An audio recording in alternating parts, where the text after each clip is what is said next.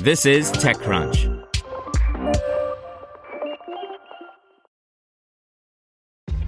This episode is brought to you by ShipStation.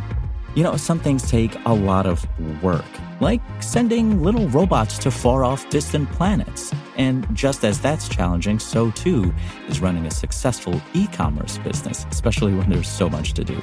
So I want to introduce you all to ShipStation. Now, I love using ShipStation because of its easy-to-use dashboard, which makes managing orders and printing labels a breeze and super smooth. Oh, and the customer service is just out of this world. It's exactly what you need to help grow your business. Sign up for your free 60-day trial at shipstation.com/technews. That's shipstation.com/technews. This podcast is supported by Tools and Weapons, the podcast hosted by Microsoft Vice Chair and President Brad Smith. Each episode features insight you won't find anywhere else from the center of the conversation surrounding emerging technologies like AI. Right now in the podcast, you can hear a special episode where Brad Smith lays out Microsoft's vision for a vibrant marketplace driving the new AI economy. To hear more, follow or subscribe to Tools and Weapons with Brad Smith wherever you get your podcasts.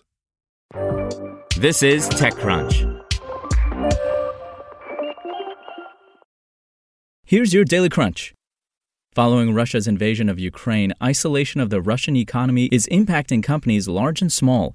Yandex, best known as an internet company from the country, is having its own issues. Following TechCrunch reporting that Yandex was looking to divest certain assets, it appears that Yandex News is among those under the hammer. While most of our attention has been focused on the response of technology companies to Russia's attack on Ukraine, we're seeing motion from the other direction as well. In this case, the Russian government has beef with YouTube over some ads that are being run on its service. Russia says that YouTube is acting like a terrorist, which is a bit rich.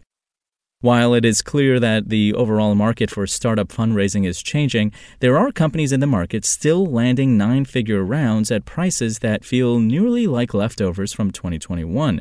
Webflow is one such company, but there's some sense to its valuation. Now let's see what's going on in the world of startups. Shift is buying some of competitor Fair Technologies technology, which will allow the company to list lots of third-party cars on its own marketplace.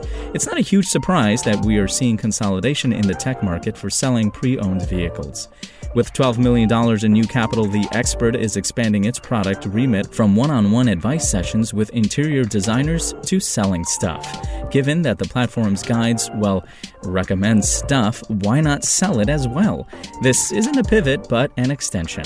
Based in both Rwanda and the UK, Hence Technologies has a neat goal. It wants to use AI, intelligent computing maybe, to help match customers with what we described as external legal service providers.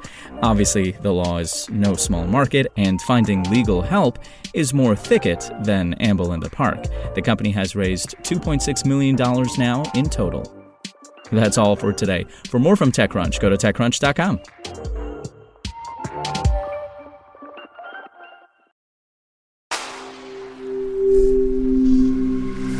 Spoken Layer. Want to learn how you can make smarter decisions with your money? Well, I've got the podcast for you. I'm Sean Piles, and I host NerdWallet's Smart Money Podcast. Our show features our team of nerds, personal finance experts in credit cards, banking, investing, and more. And they'll help you make the most of your money while cutting through the clutter and misinformation in today's world of personal finance. You'll get clarity on strategies to help you build your wealth, invest wisely, shop for financial products, and plan for major life events. Listen to NerdWallet's Smart Money Podcast wherever you get your podcasts.